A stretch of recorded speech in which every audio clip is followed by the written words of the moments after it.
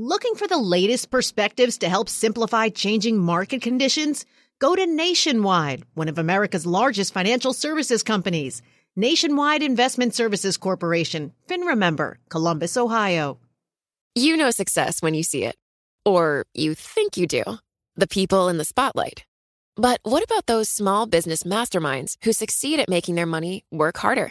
They do that by having a business bank account with QuickBooks Money, which now earns 5% annual percentage yield. Making your money work as hard as you do? That's how you business differently. Learn more about QuickBooks Money at quickbooks.com/5APY. Banking services provided by Green Dot Bank. Member FDIC. Only funds and envelopes earn APY. APY can change at any time.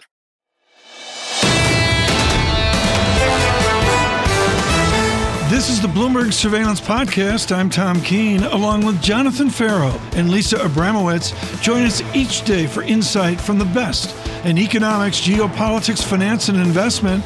Subscribe to Bloomberg Surveillance on Demand on Apple, Spotify, and anywhere you get your podcasts, and always on Bloomberg.com, the Bloomberg Terminal, and the Bloomberg Business app. Brian Levitt joins us now, global market strategist at Invesco. Some guests had the courage, the confidence to stick with it all the way up year to date. Brian Levitt, one of them. Brian, you say this: I would view any near-term challenges as a buying opportunity. Brian, why are you still so constructive this equity market?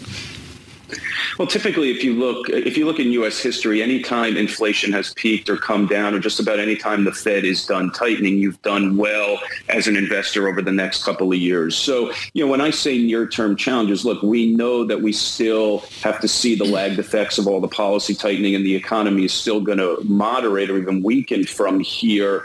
But history is on our side. If you can look beyond just a handful of weeks or a handful of months, markets tend to do very well in the aftermath of tightening cycles, and we're getting quite close to the end of the tightening cycle, if we're not already there. You guys are the buy side. You've got all your internal analysts, and you're also, of course, speaking to people pitching equity and bond ideas. And, of course, Invesco is a legendary bond house.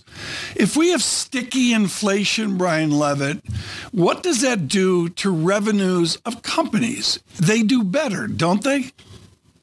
They do better, although I don't think that when we say inflation, we don't mean that inflation is going to sit here at these levels. But to your point, they're going to come down, but likely be higher. Inflation's likely going to be higher than it was in the last cycle, which you're right. That is nominal growth, and that is supportive for corporate earnings. The challenge that we have, of course, though, is that how much tighter is the Fed going to get, and how much more inverted is this yield curve going to get, and what type of economic response are we going to have? So we still haven't seen all of that. So there's still challenges here, and we would still favor more quality investments rather than thinking about what the beginning of the new cycle looks like. But again, investors should I'd caution them on being too defensive here. Even if you have some retracement in the next few weeks or the next few months, ask yourself, will things be better over the next couple of years? Will inflation be back to a more reasonable level? Will the Fed be on the other side of this? And will the economy be recovering? And I think the answer to all those questions are yes, which means we don't want to be too defensive now. I've got to go to the allocation as global market strategist. Is too important. U.S. domestic quality versus international quality. Which way do you tilt? I think we need to be increasing our exposure to international quality. I mean, the U.S. does well in these in the more challenging economic environments that could be ahead of us. But if you're thinking ahead to the next stage of this, the end of tightening, well, that means the interest rate differential between the U.S. and Europe and some of the rest of the world is going to narrow. And that tends to mean the end of a strong dollar environment, which we've had for quite some time. So most investors are light on international, building up positions, closer to 15, 20% international equity exposure, I think makes a lot of sense here, particularly given the valuations and the catalyst of what could be finally peak dollar. Brian, given what you just said then, are you anticipating a change in equity market leadership?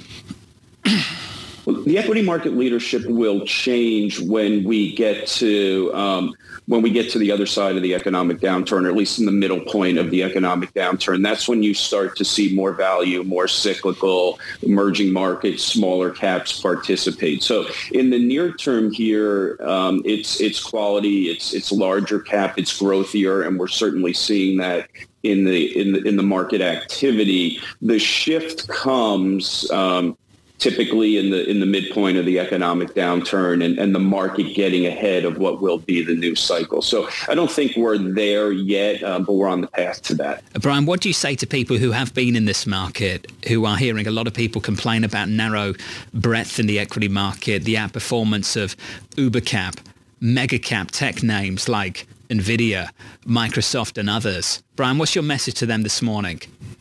Well, the message is that this is playing out as we think market cycles tend to play out. If you remember in the beginning of the year, the market thought we were getting a soft landing. And so you saw value, small caps, emerging markets do very well. That was call it mid-October through probably the end of February.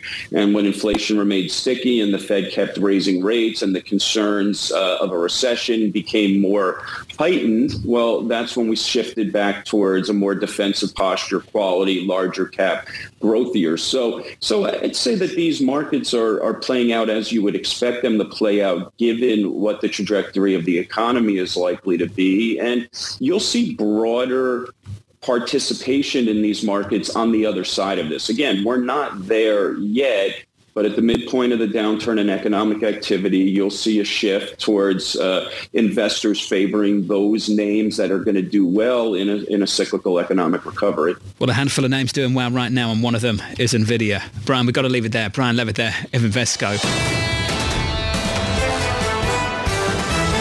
We thought we'd dive into this a little deeper than the back and forth of OMG, NVDA. Mandeep Singh knows that when you do double E electrical engineering, it starts out with the Wheatstone Bridge, and then you cross a bridge over to differential equations, and heaven forbid we get Maxwell and magnetism right.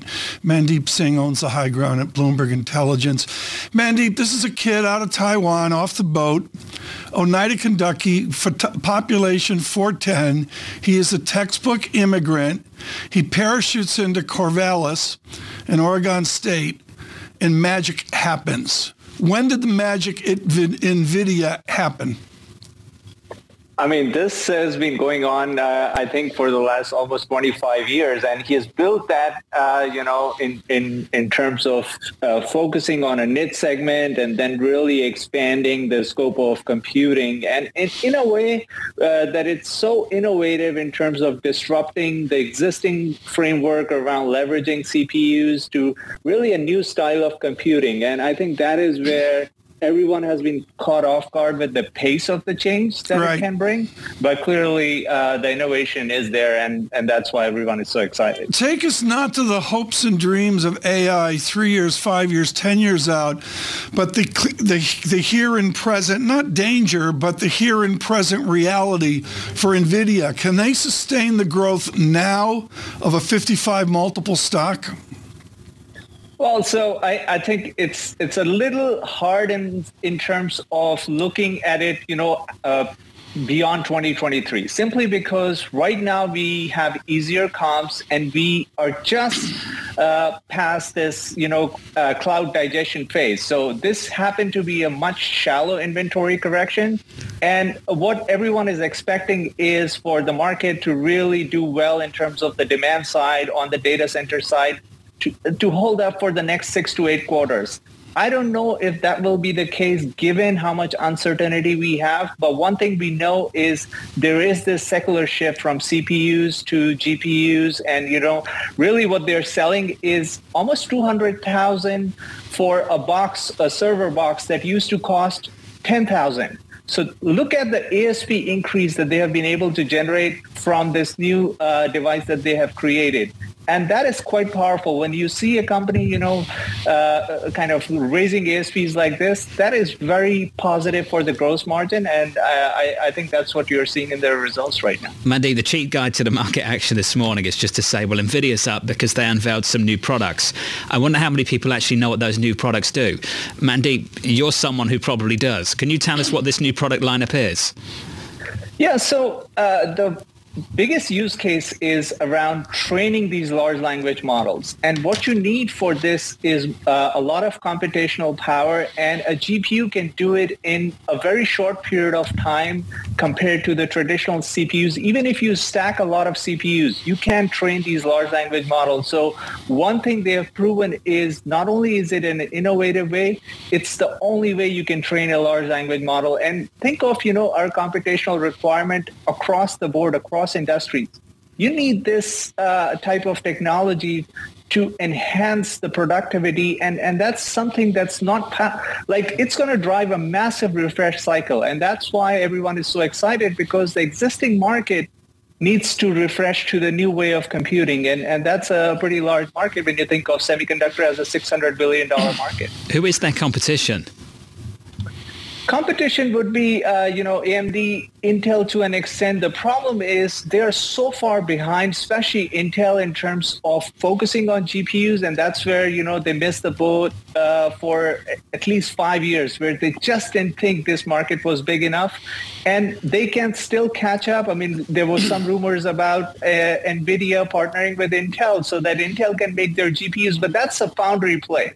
I'm talking about that 200,000 ASP component that NVIDIA is selling. Who can compete with that? And I think AMD is the closest right now for that, along with the hyperscalers. And the simplistic view of a fool like me is it's about gaming. Forget about that. What does NVIDIA mean, Mandeep, for Procter & Gamble, for Minnesota Mining and Manufacturing, for Ford Motor? Yeah, so, these companies spend billions of dollars on their IT, over time. And when you think about their data center footprint, that will completely go away. It will be on cloud. And what large language models do is not only you need to rent the basic cloud capacity, you will run your AI on cloud. And that's where NVIDIA has positioned itself really well. It has partnered with the likes of Microsoft. I don't think all the hyperscalers are on board with NVIDIA, but for a traditional enterprise, they don't need to spend on IT anymore, especially on the infrastructure side. They will outsource everything to these hyperscalers, and NVIDIA is trying to becoming one of them. Mandeep, when he talked over the weekend, I think everyone's BS star is up. You can translate what that means. Mandeep, when he talks over the weekend and uses the hyperbolic language like tipping point, the dawn of a new computing age and all those things, Mandeep, there are some people out there who just don't have the specialized knowledge to really understand where this is going. And it's a market of faith for many people in the stock market who just see the momentum and just think, I need to be a part of this. Mandeep, do you have any kind of cheat guide whatsoever to draw a distinction between what is real and what might be BS? Well, so I look at, who are the key players who will determine the fate of this market. And they are quite concentrated. I mentioned about hyperscalers. Then you have got Apple on the smartphone side. What will Apple end up doing in terms of large language models? That will have a big influence in terms of the size of the opportunity for someone like NVIDIA. If they do everything in-house, then they're going directly to TSMC. Right now, NVIDIA has the technology, it has a monopoly, but it's going to TSMC to make its chips. If Apple does the same, and granted, they may not have that technology that NVIDIA has, but clearly you've got, 8 or 10 players that will determine the size of the opportunity and how this shakes out. And that's where I think you have to watch out for what they do, not what they say. And only time will tell what the hyperscalers will do. I can imagine them paying $2 billion to NVIDIA every year to upgrade their GPUs. It's just too much CapEx. And that's what we're talking about here in terms of the annual CapEx spend on something like this. Mandeep, excited for your coverage on this story for the years to come, never mind the weeks. Yeah. Mandeep Singh there of Bloomberg Intelligence.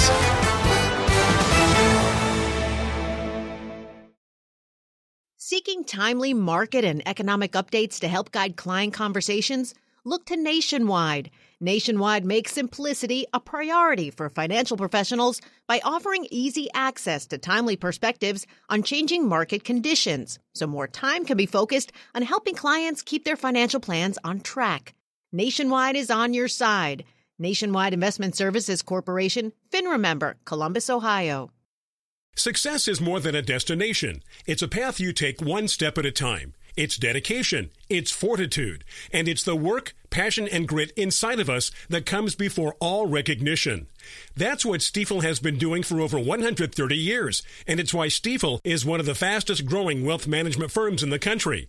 And Stifel goes beyond traditional wealth management to offer you a full suite of banking services, direct access to one of the industry's largest equity research franchises, and a leading middle market investment bank. Quietly, yet strategically, Stifel has built a company and culture unlike any firm on Wall Street. Because success is the drive it takes to keep pushing. It's the passion to keep investing. It's the best of each of us made better by the best in all of us. And that is where success meets success. Find a financial advisor at Stifel.com. That's Stifel.com. Stifel, Nicholas & Company, Incorporated. Member SIPC and NYSE.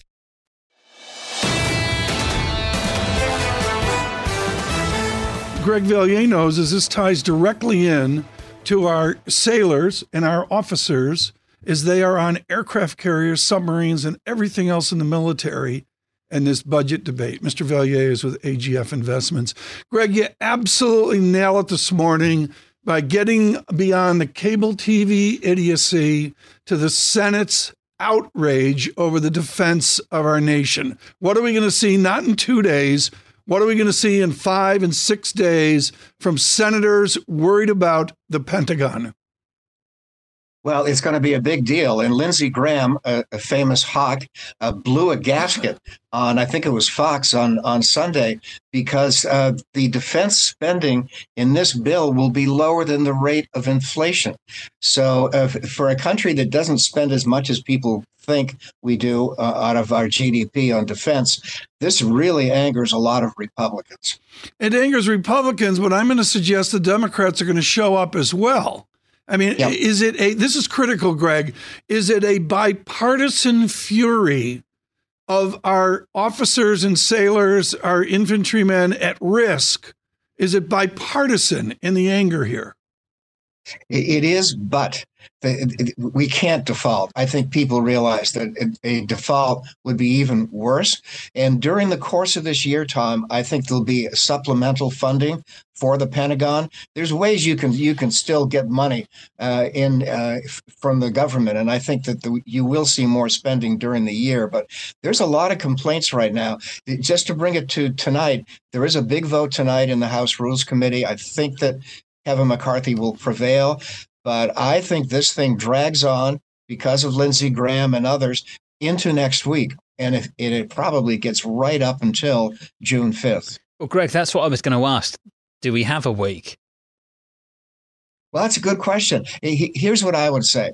If we hit the deadline, the Treasury can sell bonds out of the Highway Trust Fund. Treasury can sell bonds out of the Social Security Trust Fund and pay them back a week or two later. So I think it's highly unlikely that we would see a default. And I would add, if there actually looked like there would be a default, I think the markets would get so jittery, it would finally send a message to Washington. Greg, we ask ridiculous questions in politics sometimes, like who wins, Right. who wins, who won after the weekend. Who do you think is doing a better job of just presenting what they got out of negotiations? Is it the president or is it Speaker McCarthy? Well, I think the president's always been underestimated as a negotiator, and I think he did a pretty good job. The surprise to me, though, is Kevin McCarthy. I think he was held in low regard until a few months ago. He became House Speaker. He got something done. They didn't get all that they wanted. In fact, in this final deal, a lot of what they wanted got whittled down, especially on the total spending cuts. But no, I give both of them credit. But I think Kevin McCarthy is now a serious player. Greg, the senator from West Virginia got a pipeline moving south from Harris. I believe it's Harris, West Virginia, on south across the border. Maybe it's Harris where it goes across the border to Pennsylvania, just southwest of Appomattox. Can you give out pipelines? There it is, from Bradshaw, West Virginia to Pennsylvania, Virginia. Okay, there's a pipeline for Joe Manchin. Can you give conservative Republicans a pipeline? You can give people anything. And this was audacious. That's typical of Joe Manchin. He gets what he wants because he's still whispering that he may run for president. So everybody has to placate him. Well, what about the 10, the 12, the 14 people blocking Speaker McCarthy's efforts? Can he give them a bone that's highway-like or pipeline-like? Sure. I'm sure there are people who are going to have post offices named after them. There's lots of deals that are being cut right now to get this one holdout to vote for them later in the day. Hey, Greg, what do you make of what the Republican candidates for the presidency have got to say about the deal that was struck? Well, DeSantis was really strident and said, it was a terrible deal and we're still headed toward, financial ruin. It was a pretty strong statement. DeSantis now is in a position where he's got to throw bombs because he's so far behind that I'm not sure he can catch up. Greg, just a final word on defense spend in America. Yep. And not for me to say what that level should be, by the way. Greg, can you just go through the numbers for us and Sure. really paint a picture of how much a percentage of overall spending defense spend actually is, and get to the heart of the issue, that if you do want to do something about the deficit in this country, don't they have to rethink what's happening with defense? Well, I would say no, because we're not spending enough on defense. As a percentage of GDP, we're spending less than 3%. We complain all the time about Canada. They're not spending 3% of GDP. A lot of other countries aren't as well. And I think that as the Wall Street Journal consistently points out, we're not spending enough on defense by any historical yardstick. So, Greg, if that's the case, where does that leave any negotiations over ever cutting spending and doing something about the deficit? Well, you got to talk about revenues at some point. I mean, at some point that we have to at least look at taxes. I'm not saying we need a big, huge one, but fearless forecast, guys. The next big fiscal story is the expiration of the Donald Trump tax cuts in a couple of years. That will make this fight we just went through look like a picnic. Greg Valliere, looking forward to that, of AGF Investments. If you could be long one thing right now, it would probably be NVIDIA. If you could have been short over the last 2 weeks, something, it probably would have been the Treasury market. Katie Kaminsky was short that Treasury market. The chief research strategist at Alpha Simplex joins us right now. Katie, walk us through the thinking and whether that trade is still very much on. Well, let's just think about where we are in the cycle, and let's think about what's happening in terms of long-term cash flows. I think people may be underestimating the effect of higher rates on long-term cash flows because they're just so used to things going back to normal. And so what we've seen is that the momentum in fixed income markets is short. And in some sense, the equity markets are saying that things are okay. And if that's the case, then the curve, and we're going to tolerate the inflation, then the curve is going to have to steepen. And particularly the long end of the curve is what I'm looking at. How do you link the equity market on a trend-based basis with the bond market? How do you take trend-based analysis of the 10-year yield and fold it over to trend-based analysis of the NASDAQ? Well, this is a good question, because I think what's happened to us, as those of us who are on the mathematical, more technical side, is that we've seen some very strong themes. We've seen strong equity momentum this year. We've also seen continued support of the short trade and fixed income, but we've been somewhat alone because most people have gone back to being bullish on bonds this year. And what's happening is you've seen correlations shift in March, and you're seeing new themes emerging, but the correlation between stocks and bonds, should we go back to an inflation, rising rates, or even a pause narrative, is actually positive on being short bonds and more neutral on equities. So you got to think about the correlations and how they're moving, as well as the signals. With the correlations and also with trend following, can you call a bear market low in October? We're now up X% on SPX. And I mean, I get the correlation study, but actual trend-based analysis, Wells Wilder 101, did we establish a bull market in October? Well, I always say that we don't pick the bottoms and we don't pick the tops. What we do is we look for confirmation. And I can definitely say that we've seen a massive turnaround starting in October. That has happened across multiple asset classes. It was sort of peaked in March when we saw sort of some weakness related to the banking sector. But we have really seen a pretty strong consolidation period since October. So I'm waiting for that to shift. And the new trend may be long equity, short bonds again. Katie, this is a wheelhouse. And I know you're looking at this in the Andrew Lowe box just to the left of the third base dugout at Fenway. But the bottom line is the great Luis Yamato would say, okay, you've got consolidation and distribution, and then what?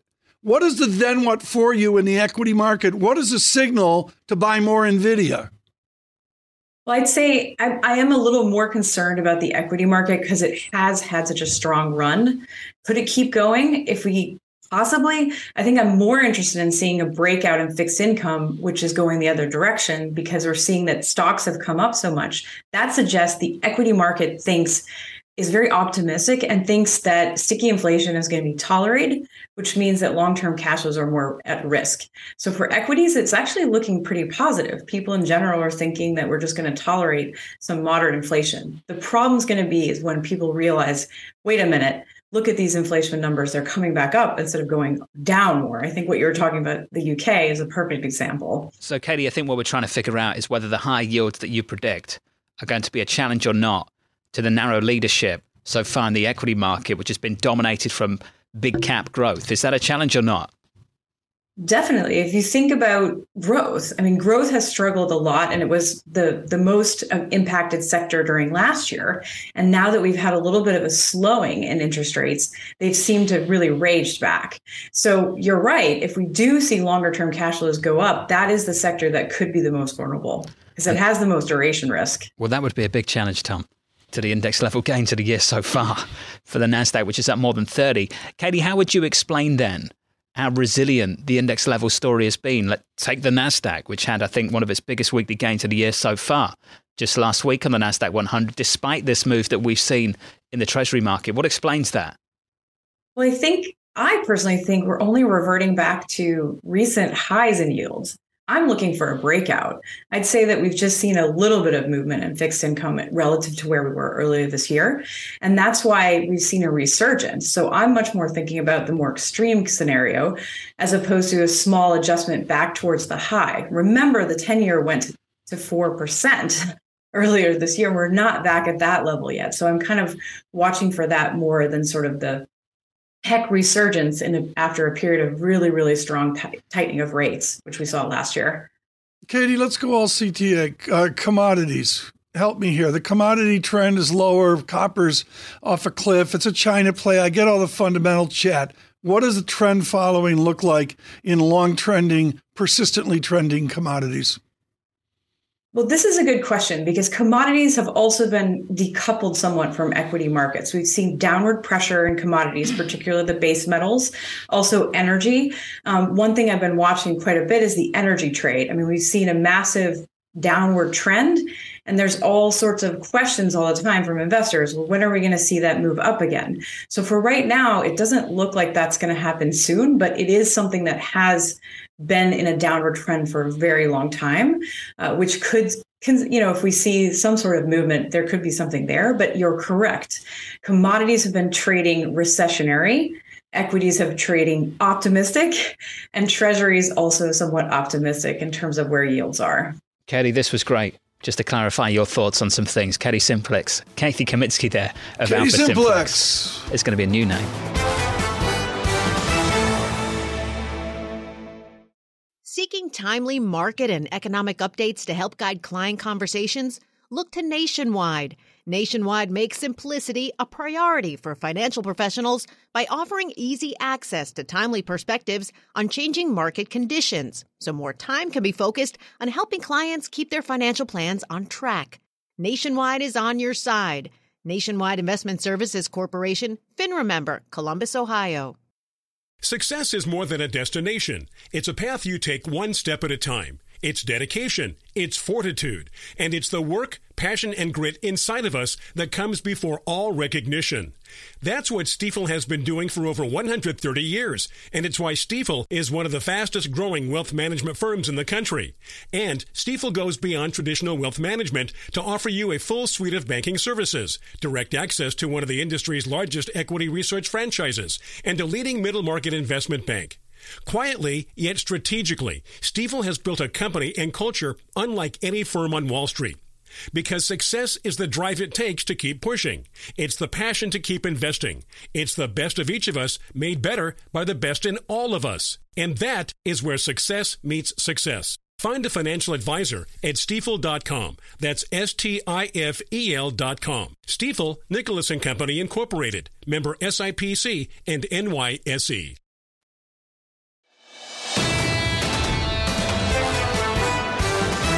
We need to speak to someone expert on this, also on macro strategy of North America at State Street. Lee Farage joined us this morning. Lee, are you going to go to see Luton, whatever it is, the Hatters when Liverpool stops by? I would love to, yeah. It'd be fantastic to go and watch a Premier League game at Kenilworth Road. Whether I'll be able to get a ticket, I'm not sure, because, as Jonathan said, there's not many tickets available, so I think it'd be pretty tough to get one of those. We're going to see the ticket with inflation. Let's just go to this because I think it's something, John, and you are living with your families and all. The inflation in the United Kingdom is of an absolutely different character. We're talking about sticky inflation in America. How sticky is 9% food inflation in the United Kingdom? Well, I think the food inflation is actually higher than that, Tom. It's 19% food inflation. Overall inflation is coming down, but still in the eights.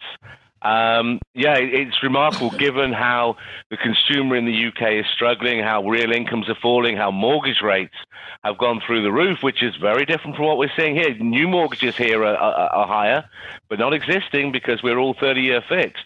In the UK, people's existing mortgage payments in some cases have trebled. And yet inflation is proving remarkably sticky, and this is such a difficult position for the Bank of England. And it was interesting last week, we got the very strong inflation. We're pricing 4 hikes by the Bank of England, but sterling didn't go up.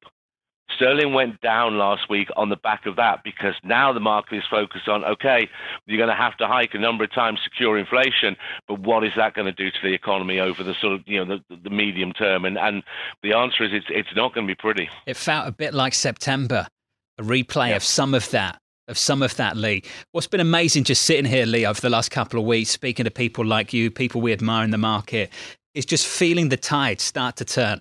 All this enthusiasm for the rest of the world, for Europe, breaking down with a couple of data points out of China, a reality check in the Eurozone, if you will, with Germany potentially heading into a recession.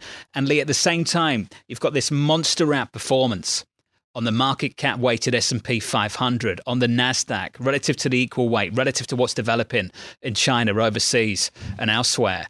And Lee, I'm just wondering, and Tom and I have been talking about this going into the weekend and coming out of it, whether we face another period of US equity market exceptionalism because of this AI theme. Well, I think because of the AI and also because of the relative strength of the economy. And, I've been on here and I've talked about this before.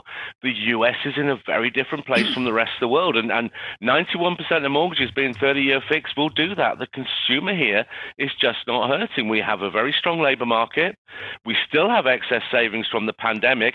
Yes, it's limited to those of higher income, but they're spending it.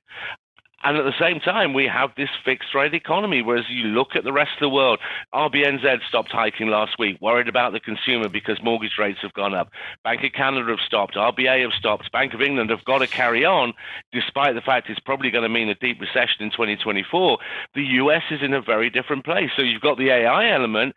You've also got the underlying economy, which is in a very different place from the rest of the world because of the structure of our lending market. So, Lee, this is peculiar for you, almost original. You sound almost constructive the US equity market. Is that right?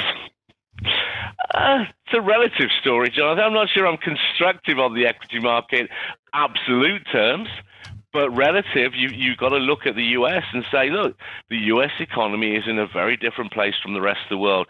The Fed, we're still pricing the Fed cutting before anyone else. And that bit I don't understand. We've taken out a lot of the cuts, rightly so. We still have a cut by January, and yet no one else has a cut in that early. Why have we got an earlier cut in the US when the economy is holding up so much better than elsewhere, and the inflation is still sticky? We saw the PCE on Friday. Why are we going to be cutting before everywhere else that's actually, flirting with recession, in recession, on the edge of recession? We're nowhere near it yet. So, Lee, just listening to you, they're the kind of views that I'd be wanting to push through the FX market, develop a little bit more dollar strength. We've seen some of that. Lee, as you look at that differential potentially closing, how would you play that theme? I think you play it through the dollar. I've been bullish on the dollar for a little while. It's rallied back well. We got over 140 on dollar yen. That's probably coming to the end of the story. But I think when you look at euro dollar, you look at cable, you look at the dollar against the commodity currencies, I think this has got further to go. I mean, I think, look, eventually the dollar is going to be a great sell. It's overvalued, it's overowned, etc. But what we're seeing is institutional investors are now buying dollars again. The first time we've seen that since March. They've been strong dollar sellers. They flipped around. They're buying it again. They're looking at this U.S. exceptionalism story again. So I think that momentum and this relative rate pricing can carry the dollar through. Probably during Q3, we're going to see more dollar gains. We're up around 3% from the lows in the DXY. I think there's another 3 to 5% to go on that story. Oh, give me some levels then. We've got dollar index right now just short of 104, cable at 124, euro dollar a break of 107 earlier, 107.43. What do I need to look out for on the single currency, Lee? I think we're going to see 105 before we see 110 in euro dollar. We're going to go below 105 before we see 110 again. Sterling, I think we're going to see below 120 before we see 125. And I think sterling we're going to get back down towards 115 over the course of the second half of the year. Wow. But I think certainly right now, I'm looking at the emphasis now. We've seen the sort of dollar yen move. I think the emphasis now is going to switch to dollar against Europe. I just think this is too important. I mean, you two are seriously knowledgeable about this. The new coach at Chelsea? Are you kidding me? I thought you want to go from a 115 call on cable to Pochettino over at Chelsea. Just think how about Pochettino's getting paid and sterling gets to convert. It's going to be great. I mean, but the bottom line is the guy's supposed to go to the Tots and he went to Chelsea. What's that about? You'll have to ask the man himself over at Spurs. I just see what Dan Levy's up to. I've got no idea. Get on a plane, John. Get over there and figure out what is going on. Lee Farage. I mean, just Lee making some monster calls there, TK. Subscribe to the Bloomberg Surveillance Podcast on Apple, Spotify, and anywhere else you get your podcasts. Listen live every weekday starting at 7 a.m. Eastern on Bloomberg.com, the iHeartRadio app, TuneIn, and the Bloomberg Business app. You can watch us live on Bloomberg Television and always on the Bloomberg Terminal. Thanks for listening. I'm Tom Keene, and this is Bloomberg.